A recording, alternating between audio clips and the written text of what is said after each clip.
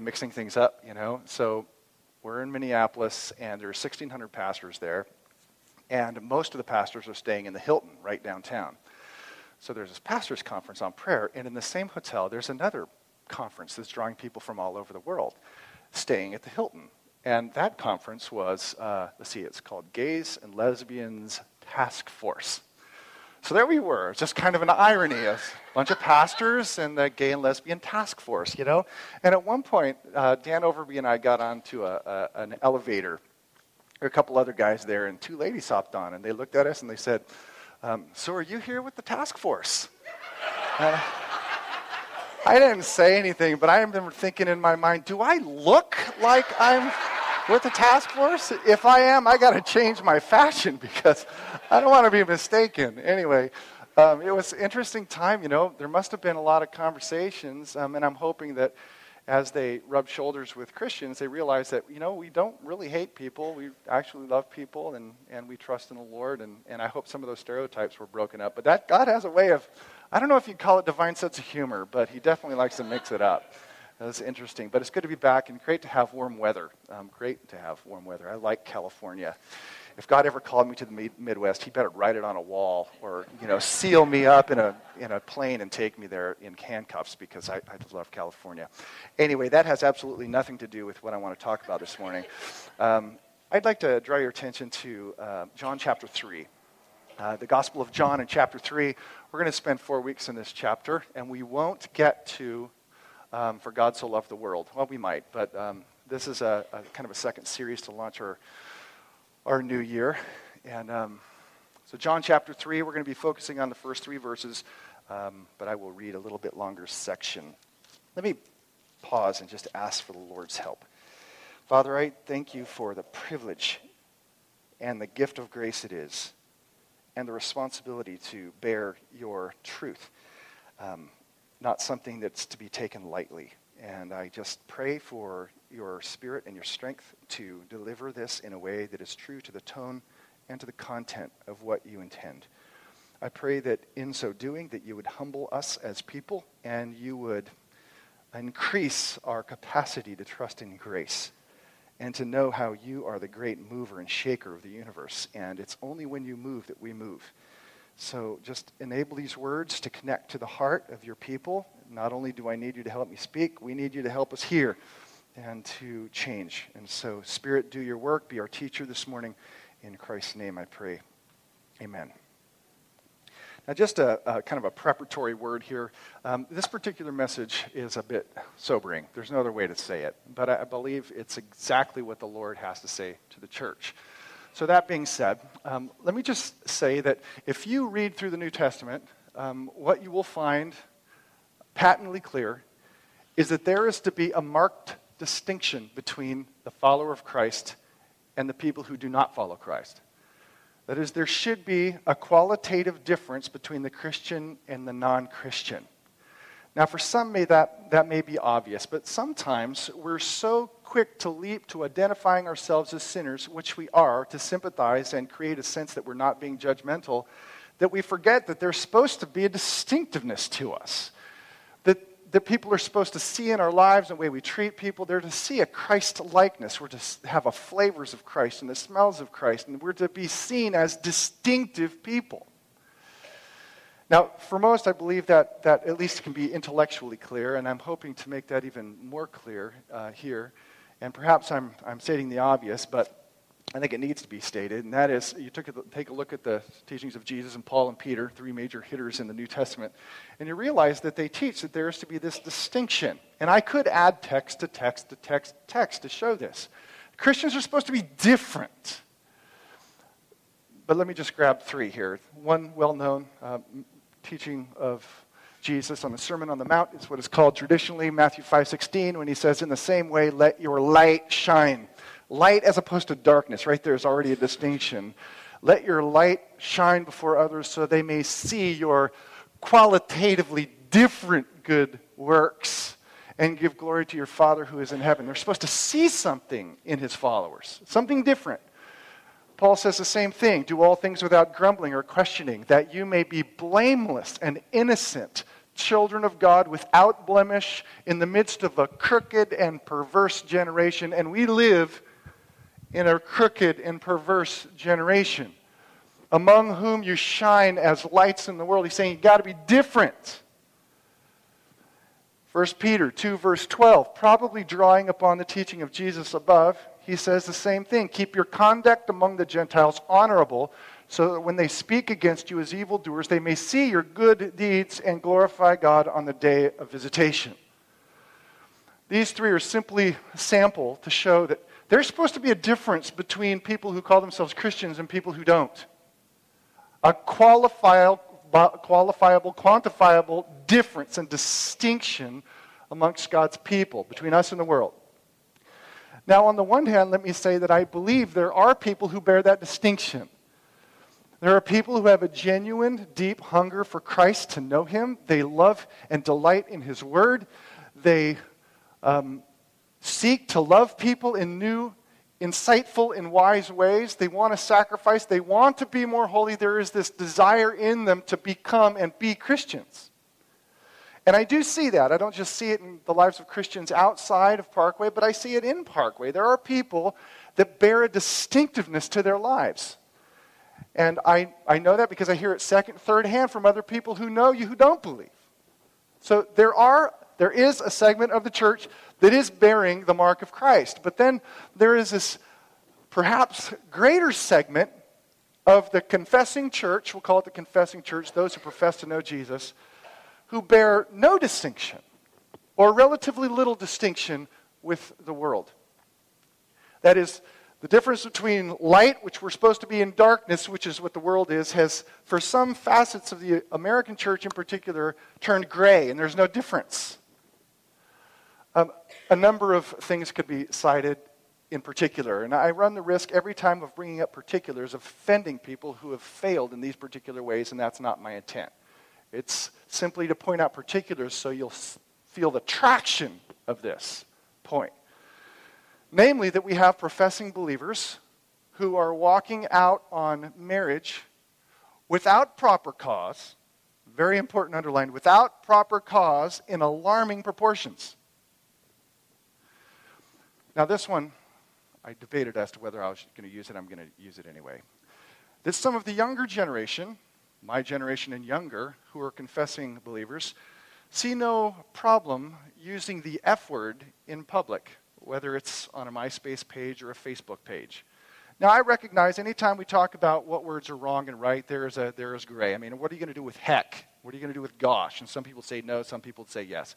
But is it an overstatement to say that the most repulsive word in the English language used on the mouth of professing believers in public is okay?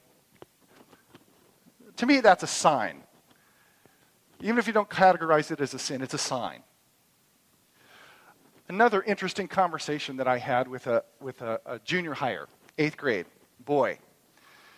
It's on a public school campus, and he got in an argument with some students. So here's a Parkway student, 8th grade, on his public school campus, and he gets in an argument with other 8th grade students. And the topic of argument was pornography. And the issue is it right or not? And this 8th grade student from Parkway, I'm glad to say, said it's wrong. It degrades and dishonors women, therefore it's wrong. Now, the people opposing that statement were also professing believers who reversed the argument and said, well then, are you gay? Let's back that up just a second. So what you're saying is if I say pornography is wrong and I don't indulge in it, then what you're saying is that I'm gay. That was the accusation leveled at someone, as if it's normal and common for men to just do that. And if you don't, something's messed up. That's kind of where we're at. And those are amongst professing people. Now, those are particulars. Now, that has also been observed by researchers and writers, like the Barna Group statistically showing the lack of distinction between a segment of the church. Unfortunately, people view the church by their weakest link.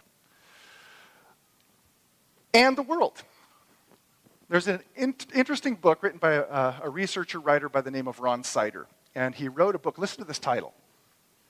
The Scandal of the evangelical conscience. An evangelical is somebody who follows Christ, believes in the Bible, and believes he's the only way to heaven. That's an evangelical.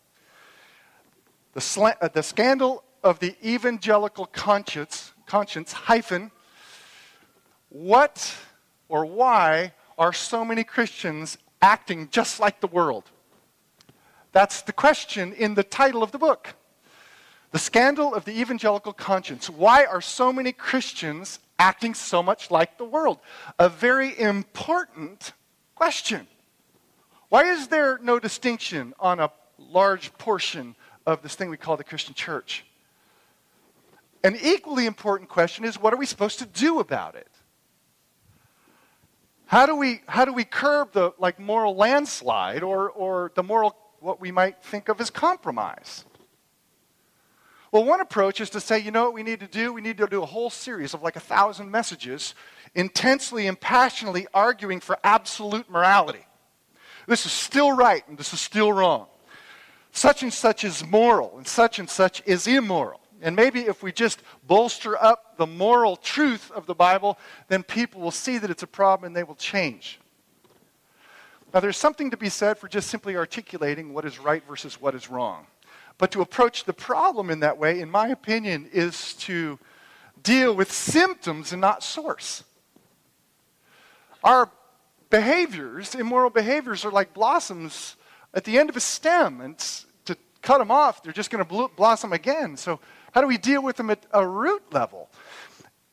Moreover, if we haven't learned anything from the Old Testament, one thing we should have gotten from it is that moral regulations, thou shalt nots, do not carry with them the power to change the heart. All they can do is condemn. That's why you needed a new covenant, because the old one was insufficient. Law can never change. Regulations can never change a person's heart. Rules, thou shalt, moral truth, doesn't have any heart change power to it. So how do you deal with it? How do we deal with the lack of distinction in the church? And I'd be willing to say it's true of our church too. Well, Jesus, I think, gets at the root of it in this chapter, because he takes us back to the source and the origin of Christian life. To the very beginning. And with it, the beginning and source and origin of all true moral change in a person's life. So it's there I think we need to work and see, understand and believe, because this is the heart of the matter, in my opinion. So Jesus writes, he doesn't write, actually John writes and records the teaching of Jesus here in John chapter 3. As I said, I'm going to focus on verses 1 through 3, but I'm going to read for us verses 1 through 8, just to give you context. And this is, I think, the core issue. Chapter 3, verse 1. Sorry, I don't have the whole text up here. Now there was a man of the Pharisees named Nicodemus, a ruler of the Jews. The man came to Jesus by night and said to him, Rabbi, we know that you are a teacher come from God, for no one else can do these signs that you do unless God is with him.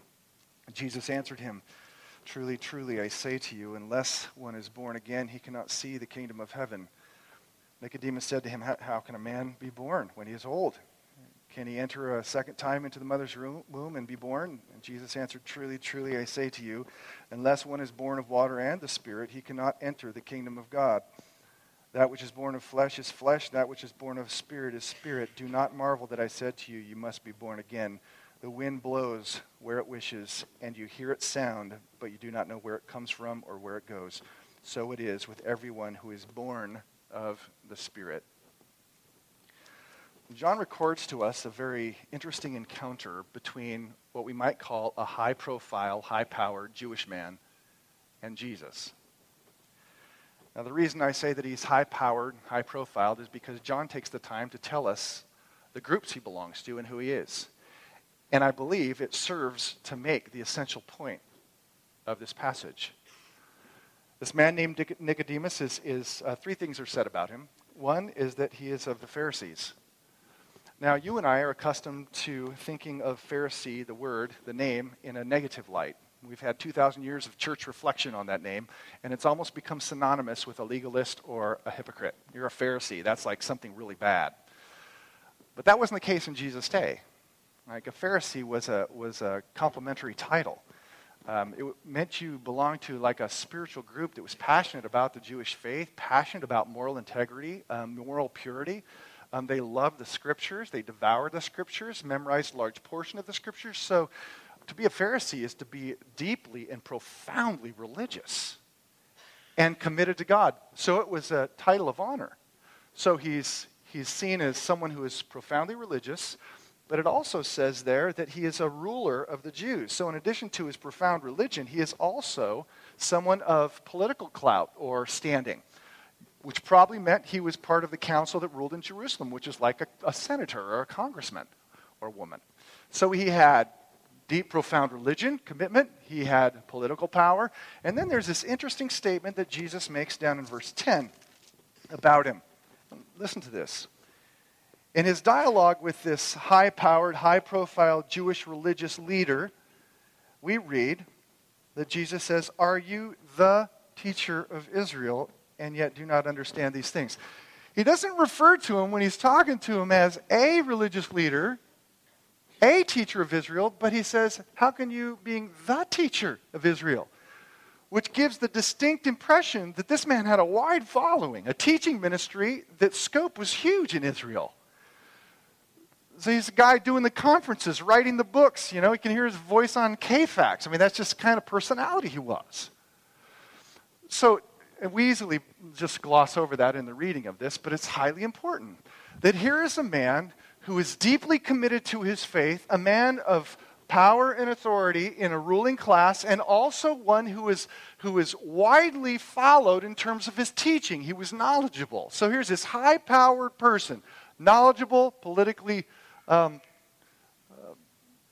connected, and also deeply committed to his religion. And he comes to Jesus. Now, if anybody was going to get who Jesus was, one would expect someone of such great learning and great love for the Old Testament to get him. And he comes to Jesus and he professes to know something about him. That's the next point. I'm going to kind of unfold this because this is a rather packed little text. To get the point, you got to kind of fold it back carefully. He comes to Jesus by night. It says that this man came to Jesus by night and said to him, "Rabbi, we know that you are a teacher come from God, for no one can do these signs that you do unless God is with him." So he comes to Jesus saying, we know. We know that you're a teacher anointed by God because nobody can do the miracles that you do without the Lord's backing. He's got divine backing somewhere. So this man has at least enough wit to understand that what Jesus is doing is ultimately from the Lord. But when he says, we know, there's almost a sense of latent arrogance, like we figured you out. We figured you out. That's the impression you get from reading the text carefully. But you'll notice a little detail, that this high-profile Jewish man, deeply committed to his faith, politically connected, and a huge following, he comes at night. The question is, why would this high-profile man come to Jesus at night? Now, some people have argued that it's because he was afraid. He was trying to be sneaky, didn't want to be seen with Jesus, so he used the cloak of night to sneak over to Jesus to ask him some questions. The problem with that particular understanding of why John chose to include the fact that he came at night is that there were a lot of Jewish leaders who came to him in the daytime. They didn't seem to have a problem with it. Synagogue leaders and so forth, bands of Pharisees came to him. It didn't seem to be a problem. But I think perhaps more importantly is that when the Gospel of John, the guy who wrote this wrote the book of Revelation, he loves images and he loves contrasts between light and darkness. So you have this constant contrast within the whole Gospel of John. In fact, almost every time he uses day and night, light and darkness, it almost always has moral and spiritual overtones connected to it. Which means that when he says that he came to Jesus at night, I believe it's a symbolic way of saying he's still in the dark. Now, did he come physically at night? Probably. But I think he included the detail just to cast that shadow. Here's this man who comes and says, we know who you are. But the darkness gives the sense that, no, you don't. You're still confused and you're still lost. You really don't know who Jesus is. And that, by the way, explains why Jesus answers him the way he does. So here's a man who seems to come somewhat respectfully, thinking he knows who Jesus is. We know who you are. And then Jesus turns around and he speaks to him in a way that will expose both his ignorance and his need. High-profile person, thinks he knows, comes in darkness because he doesn't know, and then Jesus turns around and he's going to, with a brief word, he is going to expose this man's ignorance and his need. Look what he says. He says, truly, truly, that's a way of saying what comes next is extremely important. I say to you, Nicodemus, high-profile, deeply religious, politically connected, big following, unless one is born again, he cannot see the kingdom of God. Unless you've been born again, you cannot see the kingdom of God. Now, we have to slow down and do a little more mental work in terms of the kingdom of God, because in the New Testament, the kingdom of God always centers on one person. Jesus. He is the king. He's come. He's in the line of David. He's come to bring deliverance and salvation to his people. He's come to enact the reign of God. So the kingdom is wholly centered on this person of Jesus. To get the kingdom is to get Jesus. To get Jesus is to get the kingdom. Now we've already, for those of you who are aware of the first 3 chapters of John, 2 chapters of John, we've already been introduced to Jesus as one who was in the beginning with God and he was God. That he's not just a bearer of a message from God, he himself is the Word of God, is what he's introduced as. That he's not just come to give salvation life, he is salvation life. He is the kingdom, and he's come to bring the kingdom. So when he says, we know who you are, Jesus essentially turns around and says, unless this happens, you can't see the kingdom. You can't get who I am in any saving, life-altering way. You may think you know, but unless you're, and there's that phrase, born again, you can't see who I am really in any saving way or believing way. So here you have, again, what's it? High-profile man, knows a lot, comes to Jesus, says, I know who you are, but he's still in darkness. Jesus turns around and says, you can't see the kingdom, you can't understand me unless you are born again. That's what it says, born again, or another translation is born from above. The word means both, and he intends both. Born again. Now, people outside the church or who aren't used to the church or Christian language, oftentimes when you think of born again, you think of crazy people. They're like writhing on the ground like earthworms in the middle of a deluge. You know, they're just out there on the sidewalk. That's what being born again is, strangeness. But it's not strange, really. I mean, birth is just a beginning, right? People are born, that's the beginning of their life. What he's saying is that there needs to be a new beginning, a new birth, or I think more appropriately, birth from above. That there needs to be an awakening, a new life, a new beginning. But here's the thing. It doesn't come from you.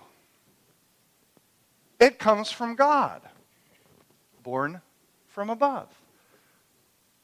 That this birth doesn't come from earth, it comes from heaven. In other words, heaven has to breathe a fresh wind into your soul to bring it to life. And that's one of the reasons, main reasons, Jesus came. To live, to die, to be raised, not just to patch up the old creation, but to begin something new in the hearts of his people. New birth, new awakening. It's as if, and Paul uses this language in 2 Corinthians chapter 4, it's as if God comes and says personally, directly, and individually to his people, let there be light. And light is called forth, and sight is called forth. Life is called out of death, and ears that were deaf are opened. That's what he does, but it originates with heaven, born from above. Born again. It's something God does in the soul. to awaken a whole new sense of existence with new desires and new appetites, so that a desire for Christ, to know Christ, to devour and delight in His Word, a desire to begin to love people in more effective and wise and insightful ways. These are awakenings of this new birth. It's new birth. So until you experience that, you don't really get who Jesus is. Now, you may be attracted to Him, as Nicodemus was. You may get the fact that He's a teacher. You may even like His teachings. But unless something happens to you, unless God, in a work of supernatural moving, awakens the soul and resurrects the spirit, you still are dead. Now that runs contrary, my friends, to the way many people think about the origins and source of their Christian life. We often think that it resides and begins with us. So, for the intellectual, you might think that I came to faith because I set up a table and I threw out all the evidence of, here's the Mormons and the Jehovah's Witnesses, and here are the Christians, and here are the Hindus, and here are the Muslims, and here's the Buddhist material. And I'm going to sift through it all and weigh the arguments, and I'm going to pick the most reasonable and rational path. And you arrive at that and you think, well, I became a Christian because I reasoned it through. No! Because that means it comes from you. Others think that perhaps they became a Christian because mothers and fathers were Christian. You meet a lot of Roman Catholics who think that they're Christian because they were born into a Roman Catholic family. But that again means it originates from earth. Others think of the Christian faith as something that you join. Like you join the Rotary Club or you join the army. You know, you put up your arm and you swear your allegiance. I promise to uphold the kingdom of Christ and so forth. And then based upon that decision of joining, you become a Christian. Listen, the Christian life doesn't originate with humans. It originates with the Lord. It originates from heaven. You do not join the Christian faith. You were born into it. And this is strong, and you had no choice in the matter. Now think about this. Jesus didn't choose the idea of birth for no reason. Which one of you, who were born from your mother's womb, ever made a conscious decision to be conceived? I'm going to be conceived in my mother's womb. You didn't. You weren't there to even figure it out. Or let's move it forward 9 months. Did you consciously think to yourself, you know what? I am sick and tired of being in this cramped place. It's dark. I have claustrophobia, and I just need out. And you made a conscious decision to push your way out into the light, cold world where a doctor gave you a spanking. I don't think so. It wasn't a choice that you made. You were born by the choice of other beings. So what he's saying here is that, you know where Christianity emerges from, and faith and the source of it? It doesn't originate with you, it originates with Him. He births you into it. He gives you life, and based upon that life, you then grow in the Christian faith.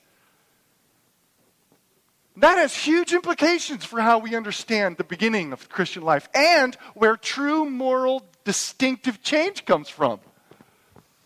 It comes from a life that He gave us. So, coming back to Ron Sider's question in the title of his book, The Scandal of the Evangelical Conscience. Why are so many Christians living just like the world? He's talking about American brand of Christianity.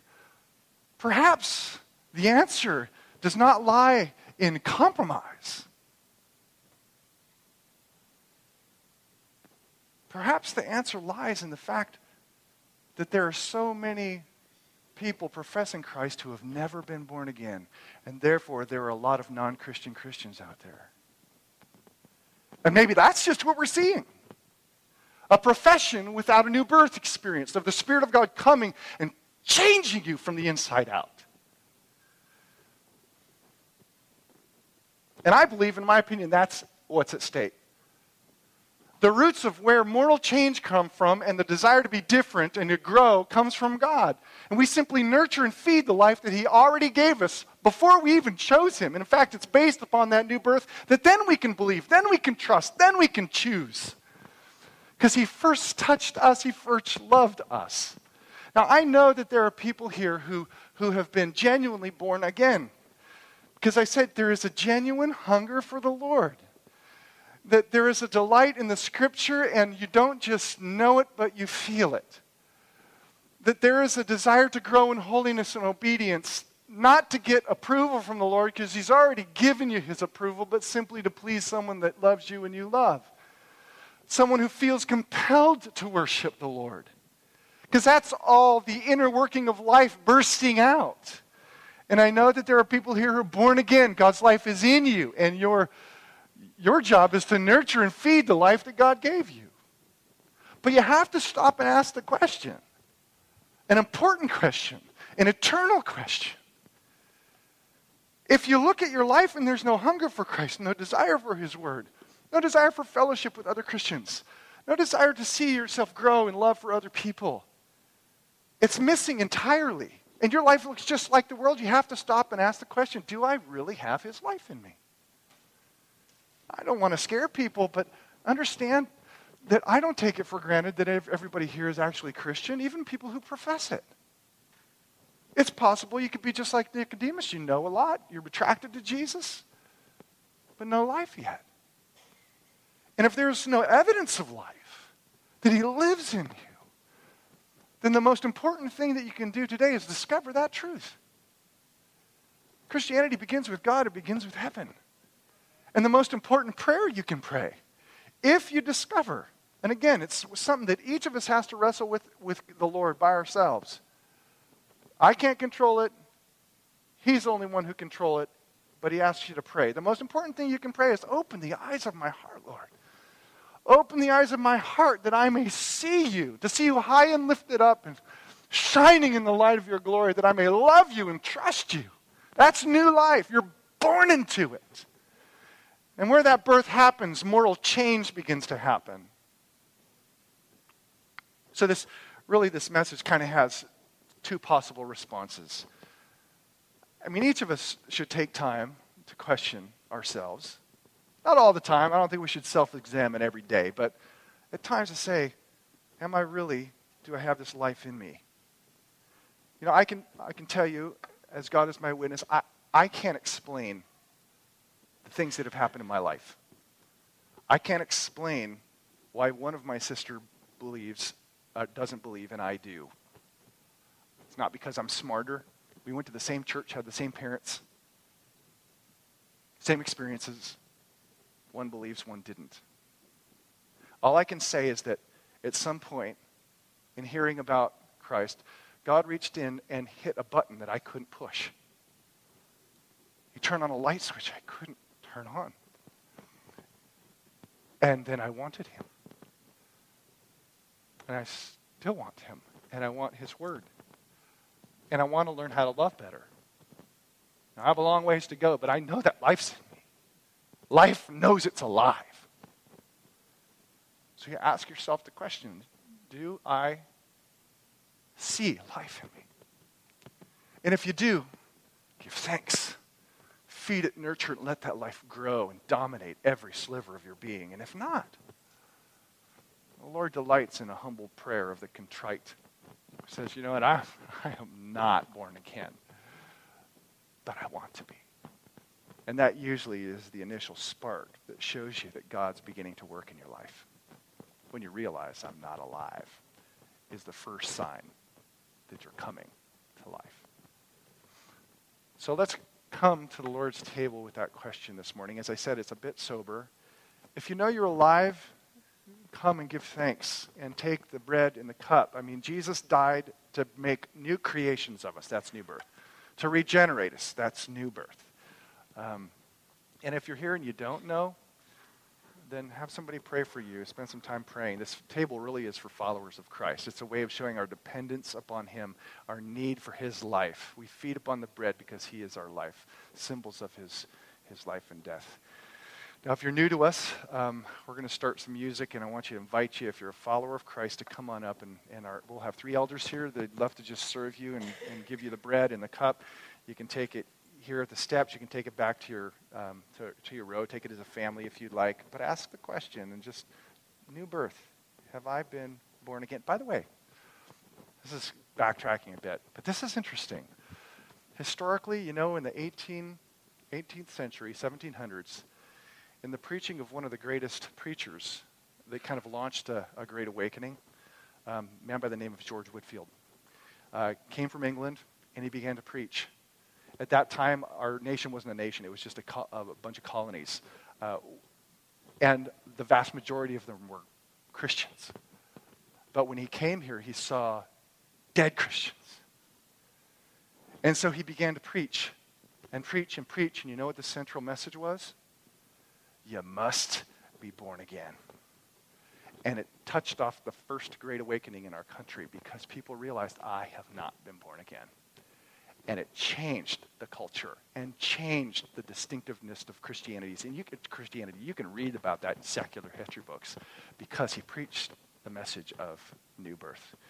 So as you come to the table, just ponder the question and again, pray. And we're going to have elders over in this corner over here and this corner over here. And they're there because they're there to be prayed, to have them pray over you. It might be something related to health, spirituality. It may be that you don't know that you've been born again and you just want somebody to pray for you. That's where they're going to be over kind of at these ends of these 2 posts. And please let us pray for you. Let me pray for the bread and the cup and then come. Father, we praise you and thank you for your goodness and grace. Thank you that you loved us even when we were dead in our trespasses and sins, and you made us alive with Christ. It was you that made us alive, not us, and we praise you for that. And so, Lord, as we come to the table, may we once again be reminded that salvation is from you in every way, shape, and form, and to relish and to rest in that fact this morning as we partake of the bread and the cup. We pray this in the name of Christ Jesus.